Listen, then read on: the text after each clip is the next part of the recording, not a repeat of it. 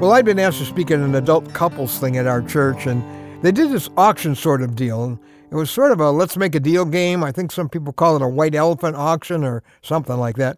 It's the kind of game where you go to your garage and you get something you really want to throw away, and you wrap it up in really pretty paper and you bring it to the auction. And what happens is this. One person goes up and has to pick one of those packages. They open it, and then they have it.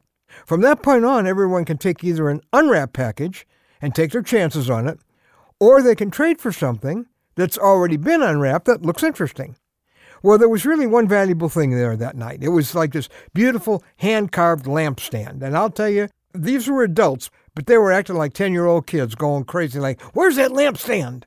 Ladies had it under their skirts. Men took it to the men's room with them. I mean, it was nuts. Everybody was going bananas, except for one guy.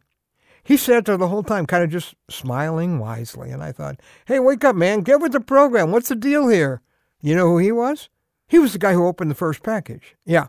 He was the only one who remembered the rules of the game, which are that the person who opens that first one, since he didn't get to make a trade, he's going to make the last trade of the game.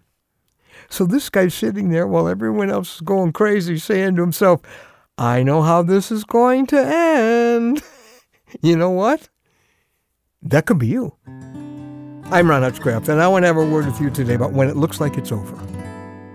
Our word for today from the Word of God comes from Psalm 30, verse 5, and today is especially for someone who's got a heavy burden on their heart. Maybe there's a major disappointment recently, or a painful loss, or a deep hurt. This is for you. Psalm 30, verse 5. Weeping may remain for a night, but rejoicing comes in the morning. God does not deny the pain or the tears. They're real. But compared to the joy coming, God says, they're brief. He's seen your tears. The Bible says he stores them up in a bottle. He's so involved in your grief. And he's also scheduled the morning celebration. Now, I know it feels like it's always going to be like this, but rejoicing will come in the morning. This is temporary. This too shall pass. Lord Wellington won for Great Britain at the famous Battle of Waterloo. He defeated Napoleon, and he passed the word up the British coast by semaphore, by flags. And finally, the word got to the Tower of London, where they posted the message up on the tower. And here's what it said: Wellington defeated. And then, it's London, a fog settled in. And for an hour, no one could see anything else. They couldn't see the rest of the message. And I mean, people were so depressed. Wellington has lost. And then the fog cleared, and they saw the rest of the message. Wellington defeated the enemy. You know, right now, your feelings are sending you only half the news. And it feels like a defeat. It seems over.